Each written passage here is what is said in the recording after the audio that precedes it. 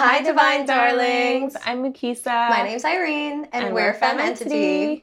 Welcome back to The Queen's Mentality. Today we have the wonderful Fantanesh. Thank you. Thanks for gracing us with you today. Thanks for inviting me. Thank you, guys. Of course. Can you please introduce yourself and your business? Yes. So I'm Fantanesh Attomsa, founder of Sacred Lotus Holistic Wellness. We are a wellness company that focuses on ancestral wellness. So we're all about kind of going back to our roots and having like an Afrocentric approach to health. I also have a nonprofit that's focused on accessibility in healthcare, bringing programs out into the community to really like elevate our health and wellness. And then also the podcast. We're doing all the things. And I'm a mom. Yeah. We all know I'm a mom. Could you talk a little bit more about like what it means for Afrocentric holistic wellness for those who might not know? Yeah, so it's basically, seeing wellness through like a holistic lens, an Afrocentric lens. And that basically means it's the same as holistic, like integrating mind, body, and spirit. But also, things like music and art and dance and food and spirituality, like it really incorporating our culture into our overall wellness. It's not like a separated, like, we do mental health over here and we work out over here, and it's like a lifestyle of really like kind of embracing our culture and how that can really support us like long term. Oh, I love that. Amazing. Yeah, thanks. So what inspired you to pursue a career in business, and how did you get started? Because I know you have the Blue Nile and like the podcast now, and a couple things going on. Yeah. So what propelled this forward? Like I never actually wanted to get into business. Like that was never something that was not a goal. No, it wasn't even anything I thought. It wasn't even a goal. You're like, it's not even on the roadmap. No, I didn't even think it was like going to be a possibility for me. But first it was necessity. Like when I was in school, I was working full time, raising my then 6-year-old who ended up being 8 by the time the program was done. I was working like nights and I needed like extra cash. So as soon as I got some massage skills under my belt, I just kind of started doing like side hustle massages here and there, which I wasn't supposed to do because when you're a student, you're not supposed to treat, because obviously we're not yet like certified. But I was like, we'll just do it low key, just because I'm like, you make $100 an hour doing this. So like we're gonna do this. Like it's better than working a 12-hour shift. So I was like, okay, so I did that. And then as soon as I graduated, actually while I was still like in school, I noticed like there was really no representation like in the wellness industry. Like, there's no Black practitioners, no Black teachers. And then I was like, of course it's translating to the clientele. So like Black community was missing out on benefits of like holistic wellness and massage therapy. And there's a huge trust barrier. Do you know what I mean? Like, like massage is so vulnerable. If you don't trust the practitioner, then you're not really going to try it out. So, I started getting like more and more Black clients, and I realized like a lot of them was the first time they ever had massage, and a lot of them was like first time being vulnerable in that space. So I was like, I just have to keep doing this. So, as soon as I graduated, I think like less than 4 months later, registered the business officially, just started doing it from my storage closet. That's how I started. Humble beginnings. Humble beginnings, yeah.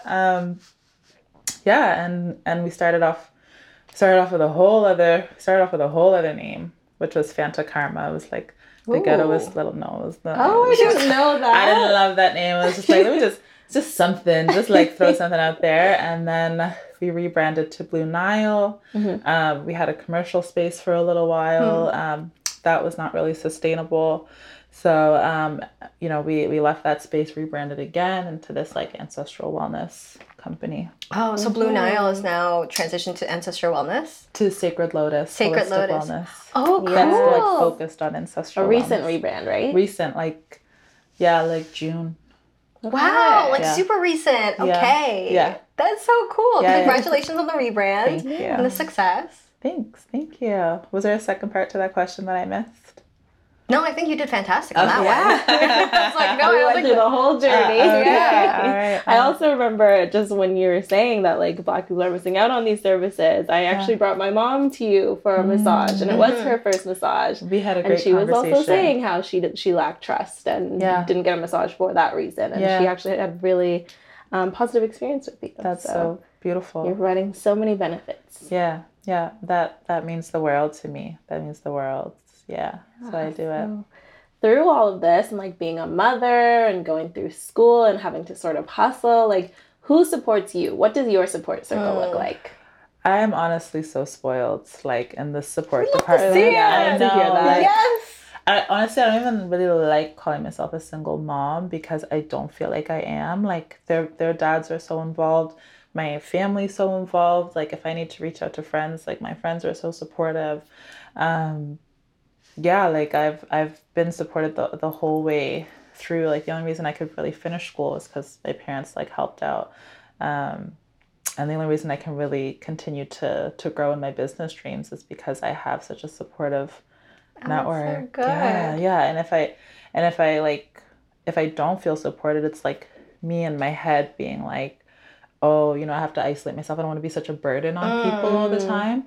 But when I do ask, like the support is like so overwhelming. Do you know what I mean? Yeah. Readily available. Sometimes it's just like we need to get over our own internal pride and just be like, I need help. Yeah. And then they are ready to help, but it was like we need to overcome like our own internalness. Yeah. Of, The limiting belief. I know. Yeah. And it's a two-way street. Like I find that I sometimes am so busy that I can't always be there for people, maybe the way that they need me to. So then I think it's like a personal guilt where I'm like, okay, now I don't want to ask because I know that I haven't been able to like be there because I've been so busy. But then I really have to try to be mindful of like that it really is an exchange. Like I have to also create space in my life for the people who support me and not just like reach out to them when I need them. That is so good, though. Yeah. That is such a good reminder, too, to like keep checking in for the people that support us and then see when they need support as well. Yeah. And it's not everybody. You're so right. So you have to be like specific, especially when you have such little time. Do you know what I mean? Like you have to be specific about the people that, you can trust on and like lean on and trust. And then also make sure that like you're also pouring into them. Like the people that I have around me, like it's definitely a two-way street. Like I'm really, really grateful for it.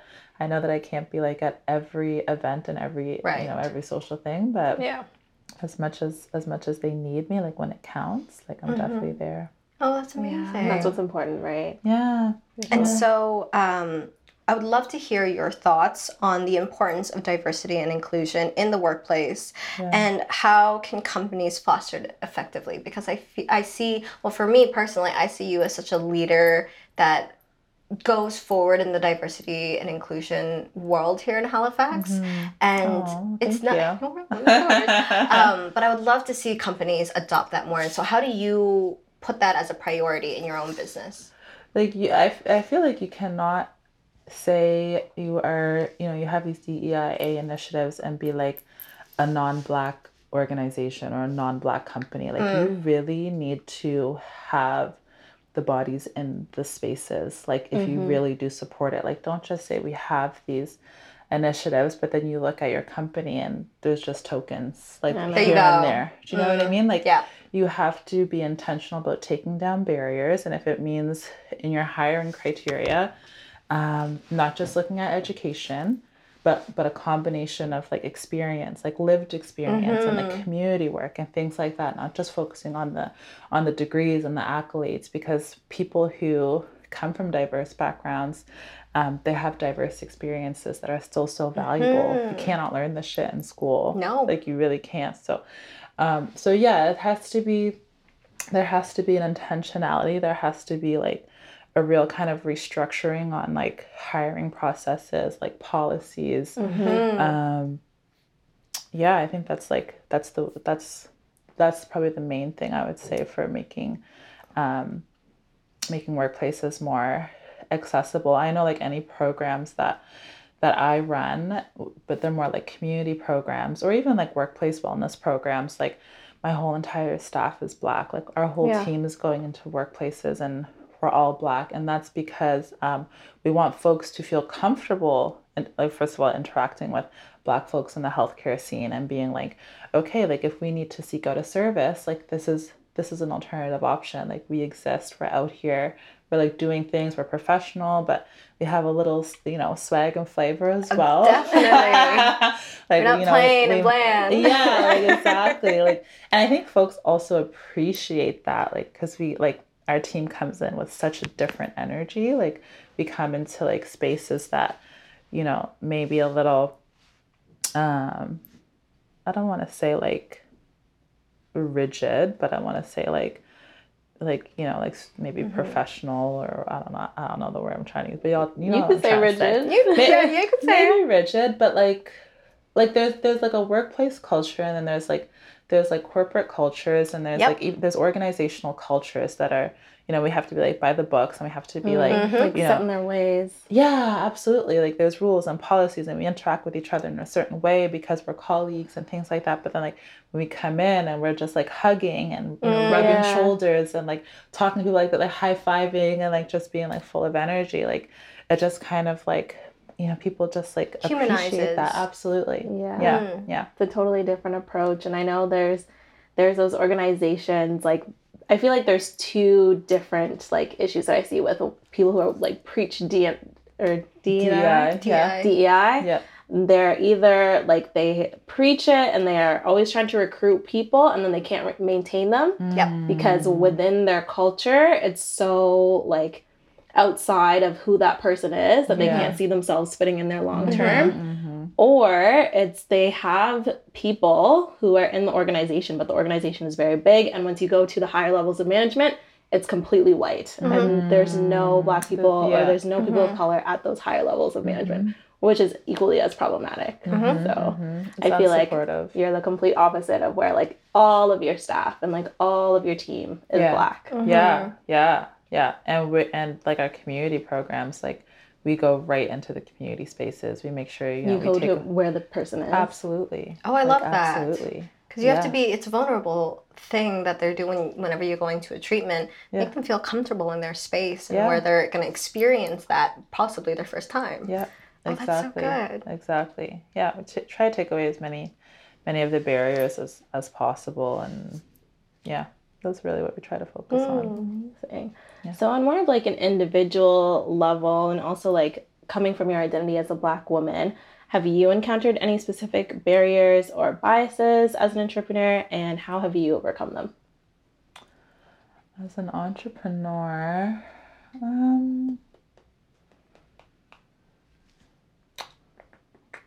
I think of like specific details. Like, all I can think of is success. What's that? You're just like, all I can think of is success.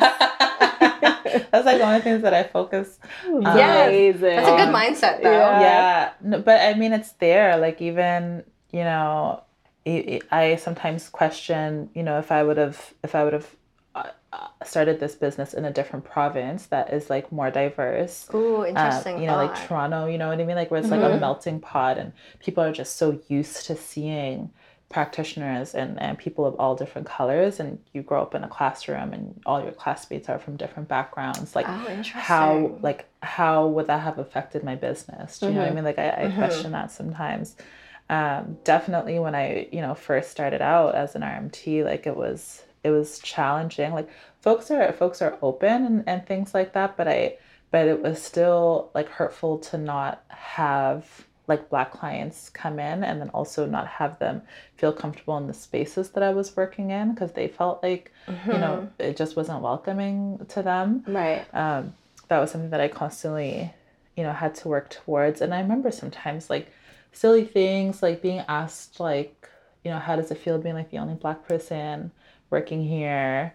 And I was like, I was fine with it till you brought it up. Didn't like think about it. Would ask you that? Yeah, one of the higher ups, like in one of the companies like that I was working with, walking into like staff rooms and people are, you know, all talking about like Black Lives Matter movements and protests, all white folks, and like I walk in and they're still talking about it and they don't even engage me in the conversation. Like, I just feel like there's like little subtle, like, what do you call them? Microaggressions? Microaggressions, yeah. Like, I just feel like things like that are just like, how unaware, like, just like, you know, be more aware of like the your people around you. Yeah. Like, yeah, definitely. Yeah.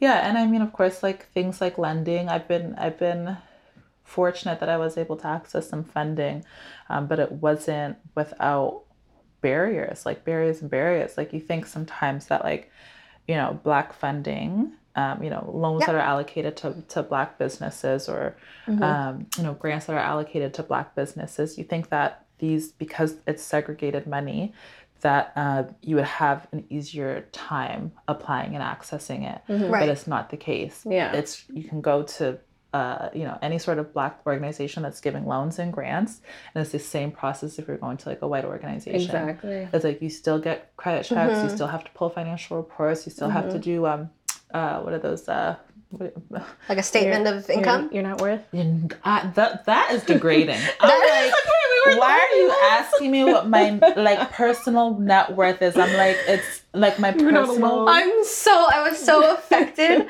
by that question when that came up. That one really hurt us. Really? I was so, because they're like, when we were out, we had student loans, right? Yeah, student loans. So when it was like, looking good. What's your net worth? I was just like in my head or on paper? Yeah, I know. Because in my head, my net worth is like billions. Yeah, I know. But on paper, Scotiabank sees me in the negative. In the negative. And so I'm just like, I can't put down I got a negative net worth because that ain't true. I know. Like, you're just like pulling from the air. You're like, oh my God. Yeah. Like, and the same interest rates as the bank would offer you as if you just went to the bank. So it's like, what is so one really of the the only benefit difference is that this is money that was identified to be used by Black people. Yes. And then the rest is just the rest. Yes. But the process is the same. The process is the same. So it doesn't really take away, it takes away one barrier, and that it's all Black people trying to go after the same money. So you don't have the competition from like non-Black folks, but as far as like accessing the money, the barriers are the exact same. Right. We don't, like, a lot of us don't have like proper credit history. We don't have that financial literacy. We don't have like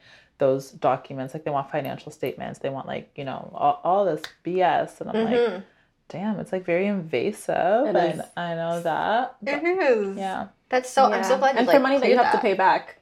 I know. Right? I know. Some of that, the loans you do, but for grant stuff, I know.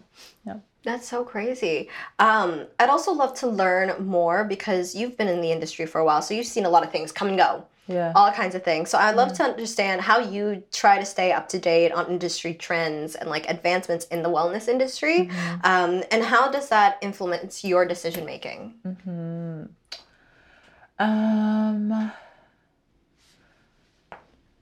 I mean, I don't necessarily go looking for information. Like, I really do try to like stay in my lane in terms of like what like we're offering and like kind of what our niche is.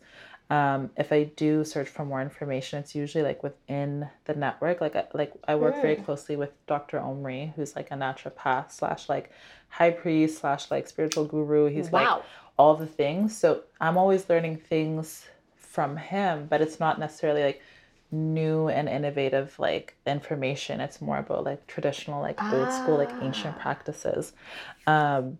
So as far as like wellness trends,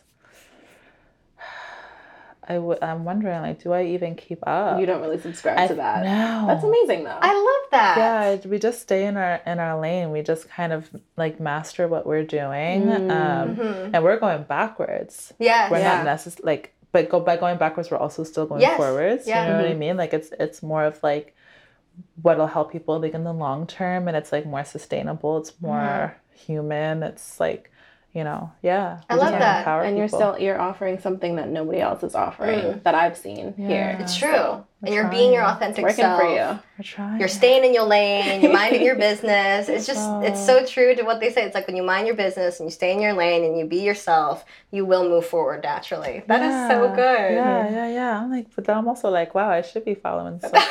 I should know what's like up to date on like health and wellness. But it's good because like I look at you to be like what are you doing and how are you finding success? Because I feel like we're still very new to wellness, or at least like my journey is very new. And so I'm like, how is she finding balance? And I look to you so often to be like, oh, she's so calm in her nature. I want to like achieve that someday. I appreciate that. I appreciate that. Yeah. I definitely look globally. If anything, I want to know like what people around the world are doing. So like if I have a client from India that comes in and she tells me about like things that like her mother does or things that they practice, or if I have a friend who's into like Ayurvedic medicine, or like, you know, Dr. Omri is like really into like the African, you know, healing and health. Like those are the things that I really like tap into, is like more like the global wellness and less of the commercialized. Like I don't really care if there's like a new treatment out, or like a, you know, new skincare product, or like a new exercise routine. Like I don't really like care about those. Like I'm more into like what has been around, like what's been working, like you know, like that's really what I want to kind of emphasize. Yeah. Oh, I love that. That's so cool. Yeah. So of all of the things that you've done and the journeys, the successes, what are you the most proud of yourself for? I know I was just ranting on my children, and I have like pizza stains all over me. But like Mom life. Yeah, like motherhood is something that I'm definitely the most proud of. Like those kids definitely ride with me, like no matter what. Like we, you know, like kids just love you no matter what. Like you have a bad day, good day, you know, rough week, good week, they're just still gonna love you the same. So like like I love my kids for sure. But outside of that, I would say like our Healthy and Wealthy Community Wellness Program. It was an 8-week program that we did in Mulgrave Park, and it was an amazing 8 weeks. We brought in all Black practitioners into like a historically Black community, a community that you know, systemically doesn't get access to services, education.